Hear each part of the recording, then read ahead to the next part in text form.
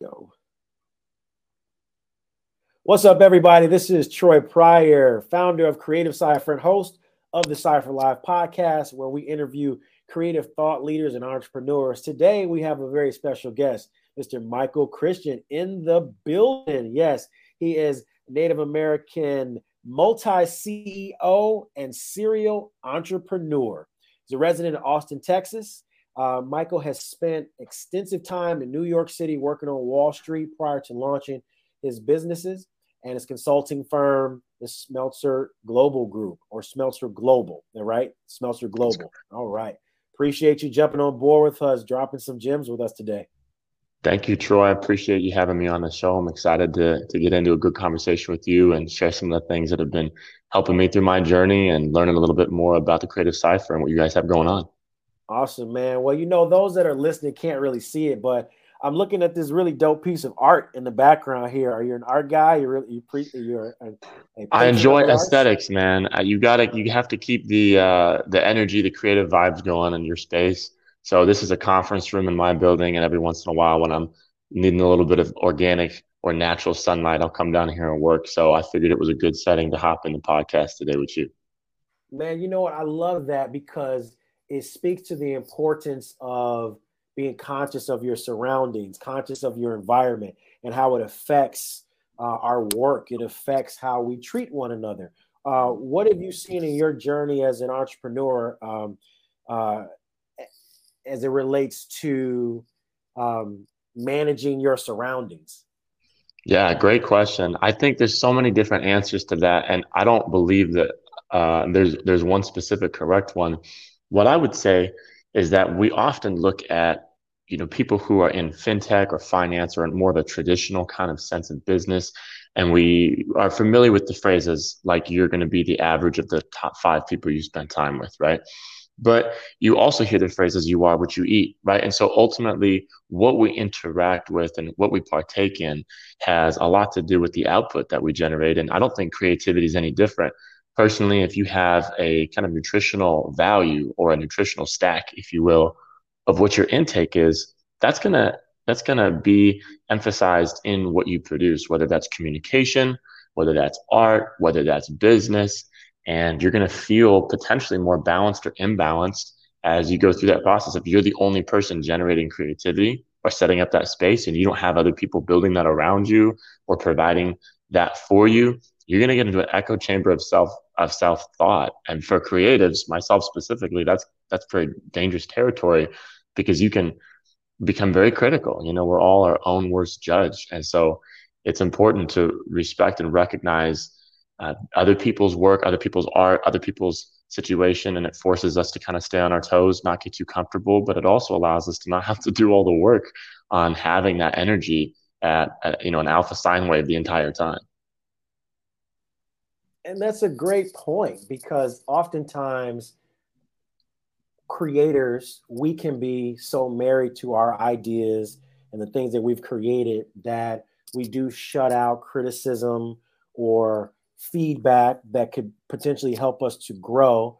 But you bring up an amazing concept of the incentive in doing that because burnout is real and we all have blind spots. We cannot do it all by ourselves. So we have to be open to other people's ideas and thoughts and perspectives.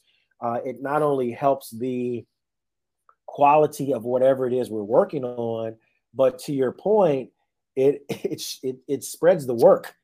You're not carrying and wearing multiple hats. And as especially creative entrepreneurs, we wear so many hats at times just because we want this thing to survive. And when you're starting out, sometimes you have to do it all. But as you grow, you realize the power in delegation and having think tanks and boards and different perspectives in the room. So it's a very valuable point and lesson.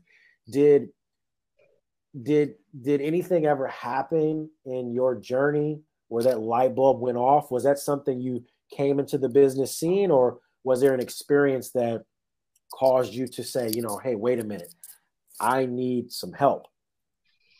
I mean, I need help all the time. I definitely can clearly see that the second that I wake up. I think the catalyst for learning this particular lesson for me was just being hungry, wanting to grow, wanting to make more money, get into higher levels of position, having a little bit more influence.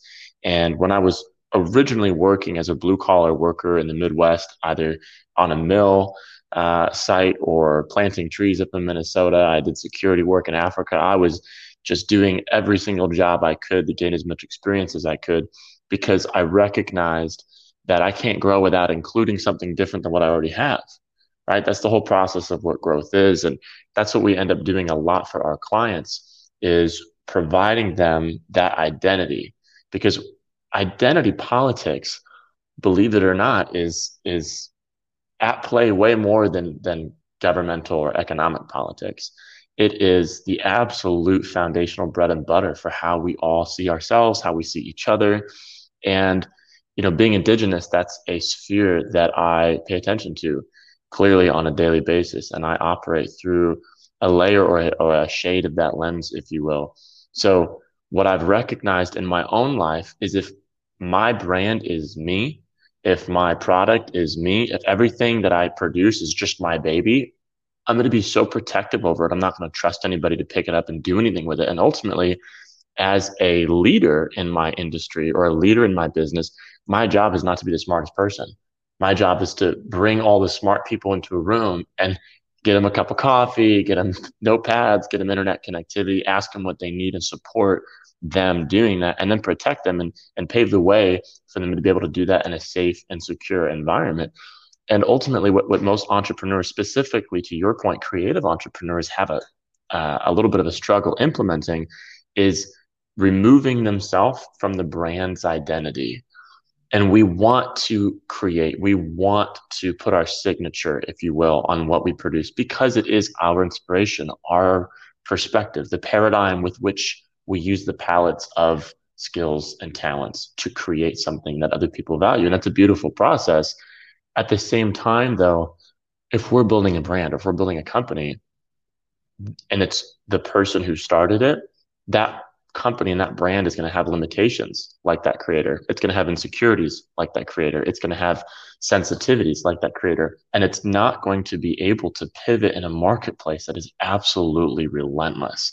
So ultimately, it's like that saying of if you really love something, let it go.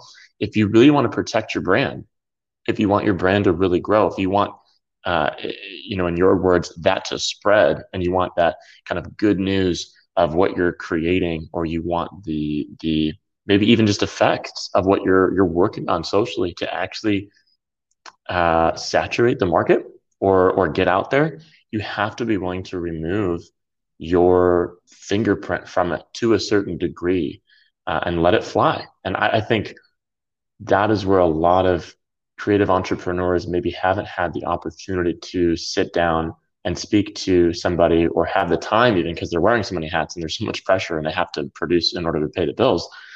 They haven't had the time to allow that brand to become its own thing and speak for itself.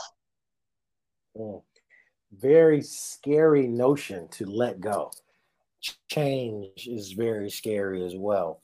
The idea of being married to this product, this project, or it being your brainchild or pet project, that's a scary notion. I see it all the time with creatives that may have an amazing script or amazing concept, but ultimately need that team or other resources to bring it to life. And it's a sad commentary because I've seen far too often projects sit on the shelf because that creator couldn't open up. Mm-hmm. And so it just sits and it doesn't go anywhere. And then you look up 5-10 years later, and that idea where you could have partnered or collaborated and turned it into something where others have some equity in it just sat there. And I had a really talented guy on my show a little while ago, Izzy Lugo. He said, creative ideas have a shelf life. And if you don't act when that window is open, it's not like you can have another opportunity sometimes to come back years later, now that I'm ready. Well, no, I think if you collaborated earlier on and you were open to new ideas or bringing other people, then it could have at least had some life there. But you brought up some really great points in there. You talked about brand identity. How does one or a company actually create or form their brand identity? What are the first steps to even begin that process?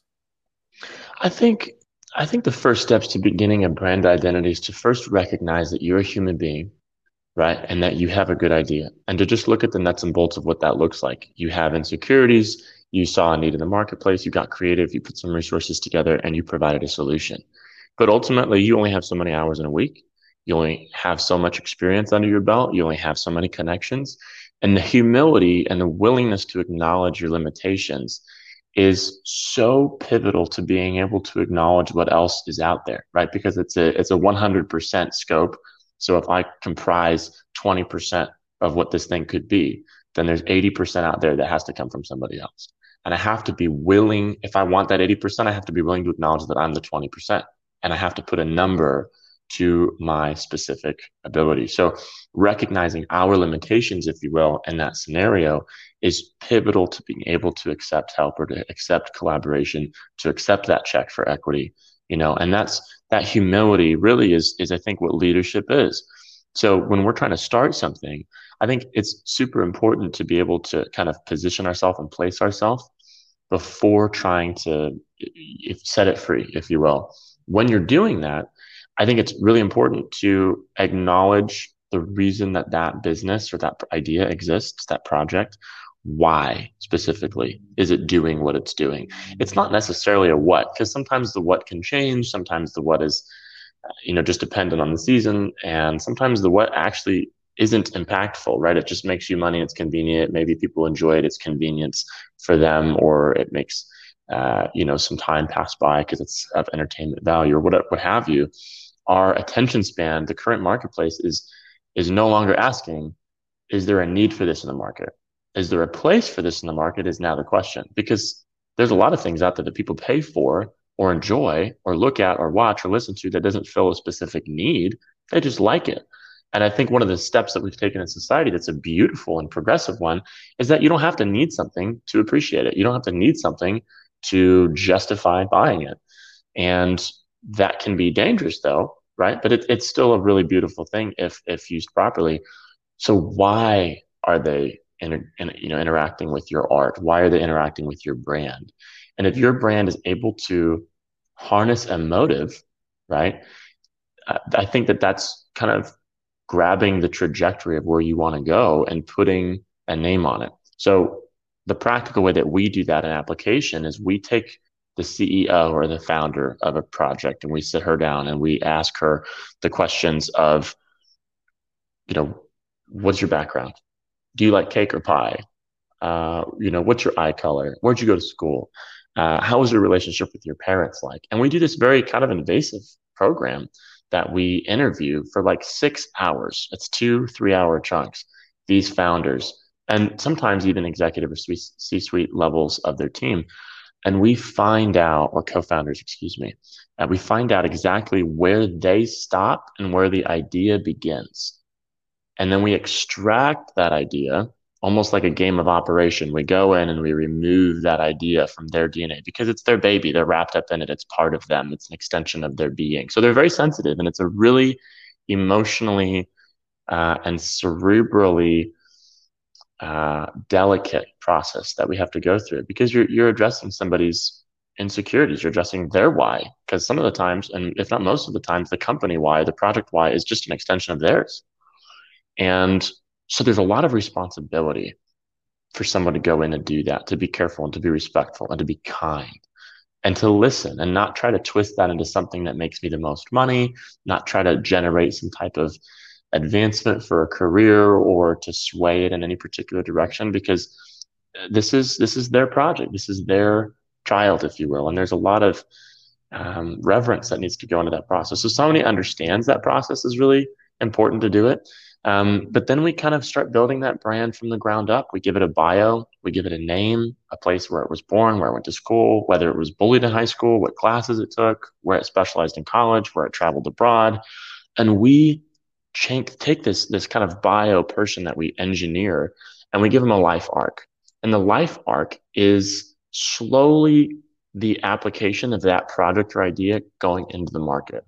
So as this person kind of comes to their stride and they step into their own power and they step into their full identity, whatever that may be, that's the company bringing their product to market and really taking names and being a prevalent marker in an industry. And that is full of digital assets. It's full of research. It's full of substantive documentation. It's full of photos and color palettes and fonts and regulations and rules for where certain titles or headings should be posted. And it's ultimately a branding deck for those founders and those CEOs. And so practically the way that we kind of answer that question is through that interview process. And we generate a branding deck for that. And then that way they can take it. And if they never want to work with us, again, we're not happy about that, but it's their decision. But they can take that and they can walk to the next consultant or the next web developer or the next social media manager, and they can hand that branding deck to them. And everything that person does for them will now be consistent with their ideal. And if they're not going to get 10 employees over the next 2 years and have 10 different iterations or 10 different versions and 10 different visions, it's all going to be very, very cohesive. And the tighter the brand, the more accurately you can have user acquisition, the more precise you can gain clients or market yourself. Your advertising dollars are better spent. There's a million ways as to why having that brand identity is really beneficial. And it's a pivotal step to give you the balance needed to step into, again, a very tumultuous marketplace. So it is highly valuable and important to take the time to do that due diligence. An 8-hour interview, 6 to 8 hour interview could sound scary, but it pays off immensely if you put in the work in the beginning. You lay a foundation, because we all know that if something's built on sand or it's not built on a firm surface, no matter how high that thing gets built, at some point it can be knocked over. So I appreciate the intention that you all provide your clients, the authenticity, or to the intent to ensure that they are authentic and their brands remain that is extremely valuable, because we've all seen, the horror stories. Something wasn't branded properly, or sometimes you see something come out in media and you wonder who approved that, who was in the room. You're like, somebody had to say yes. Every day I question that every single day. And a lot of brands are slightly suffocated by their founder, and subconsciously we all don't have the training or the natural tendency to have the perfect ratio of emphasizing control and direction and also letting go and delegating. Nobody's born with that. That's a skill that you have to build over years and years of experience. So a lot of our clients are like, we don't understand this process. What does this have to do with it? And then they'll read testimonials or get referrals from other clients. And, reading those is very helpful for them. And typically we do things in phases. So we'll have already done maybe a logo design for them or some branding work already. And they get a feel for how we go through that process. And there's a little bit of trust there in it. But it's really helpful for them because, like you mentioned, you can build something really, really well. It could be an amazing product. You could be an amazing person. Or you can have a really great ratio of control and delegation. But if you now have people adding their own components to your vision, that vision is going to change. That's just the nature of how business works. If you grow, now you have multiple iterations of what you're growing, right? And so it's not entirely the question of, do you understand what you're doing? It's also, let's reduce the amount of corrections we have to make later because we want to kind of prepay or pre-invest in having all of our brand identity, as pre-established so that there's no interpretation later and we don't have to go back and be behind on deadlines. We don't have to pay our hourly employees for mistakes and have them feel like they did a poor job because we're correcting something that it's our responsibility to give them a clear roadmap to begin with. It's not their fault. We didn't communicate efficiently. Yeah, I was just having that conversation with an entity about risk management. And, you either pay for it now or you pay for it later. Or I've also heard it say or phrased in this way, if you don't do it right, you get called out for doing it wrong. And it's a valuable lesson. You know, you can't skip or skip the process. That's a part of the process to ensure, to your point, that down the road you don't have an even bigger problem that you may not be able to survive. And for creatives and media, that's so important, to know that whatever it is that you're creating is now in the world. It's in the marketplace. You put it out on social. It's there. It's there forever. Do your due diligence to make sure that um, it's the appropriate time, that it makes sense, and it's consistent with your why, and it's serving the greater good of society. You talked about new ideas. Like, it's so important to be agile and nimble in the marketplace.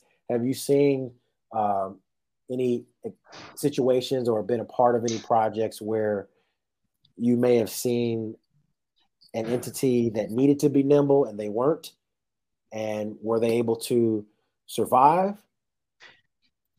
Absolutely. I think that that happens on a very frequent basis. I mean, we've gotten retained by clients before and have had to actually exit retention with them because of the unwillingness we have to work on projects that are so tethered to a an idea that's just not going to translate. You know, I am not able to provide a success story to some people.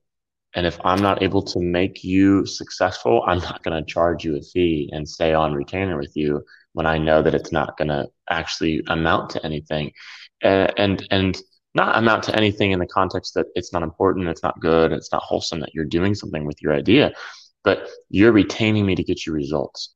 And I can't get you results if I have no input in what happens, right? I have to have a certain modicum of control and accountability. That's where accountability comes from, is what I'm in control over is, and what I have the ability to respond to, right? That's what responsibility is.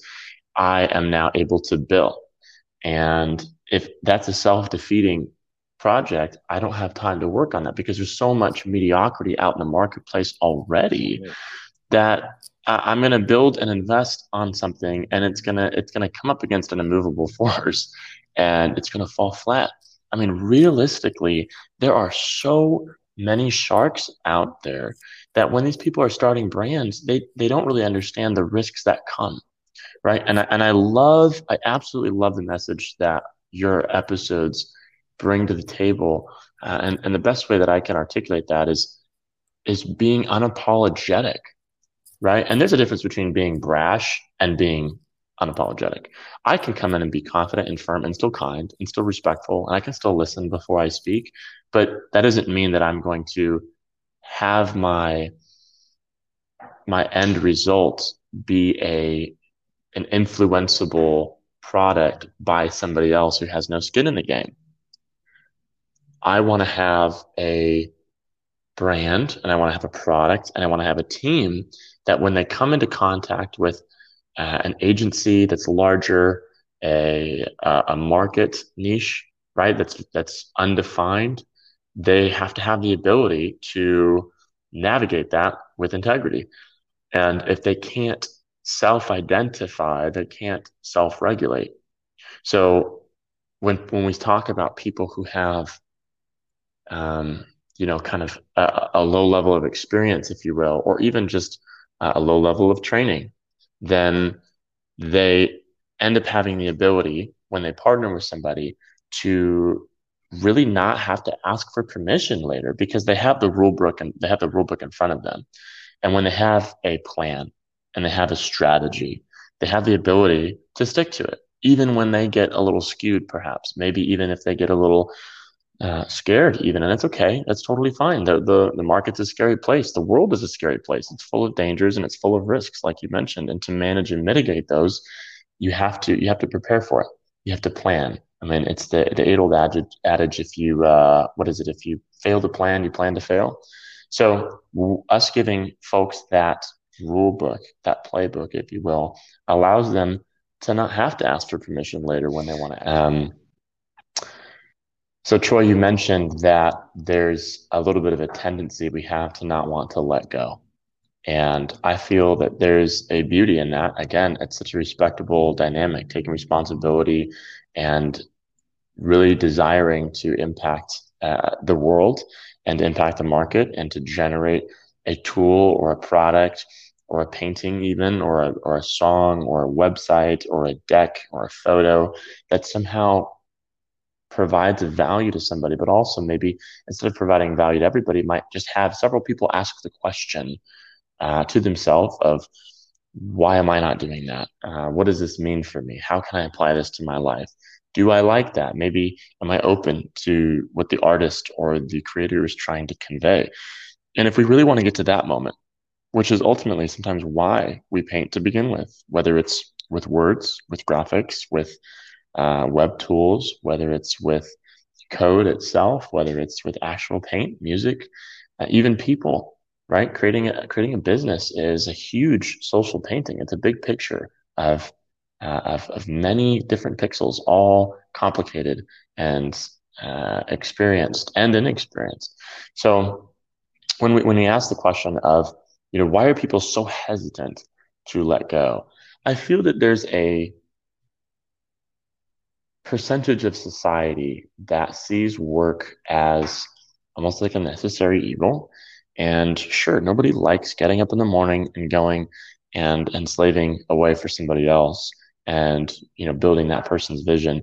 But I think a good company, a good brand, a good leader, a good creator that's growing, right, that's able to facilitate salaries or hourly wages for some employees or other co-contributors. I think that one of the responsibilities we have to engineer and be intentionally uh, curating a world that we all want to live in, work in, is to generate a atmosphere of ethic. And ethic is not, when we say ethic, we're not talking about work ethic. We're not talking about elbow grease, right? We're talking about ethic is the reason why you do or don't do anything. And not just the reason, but the ratio of discipline expelled within that reason. If you have an ethic, there's a certain level of integrity and framework that you're operating off of. So when we talk about ethic, um, hopefully there was a couple things in there that you could use. So our website is smelter.global. We're a full service consulting agency for businesses. We can do everything from launching your brand, building your web application, your mobile application. We can get you patents. We can get you trademarks. We can get you well-written custom contracts, manage your social media, product photography, anything really that is a business service that you might need. We're able to provide it to you on an enterprise or even small to medium-sized business level. Yo, we want to thank Michael for rocking with us today and dropping some gems, helping us out as creative entrepreneurs. Stay tuned in to the Creative Cypher podcast, Cypher Live. Peace.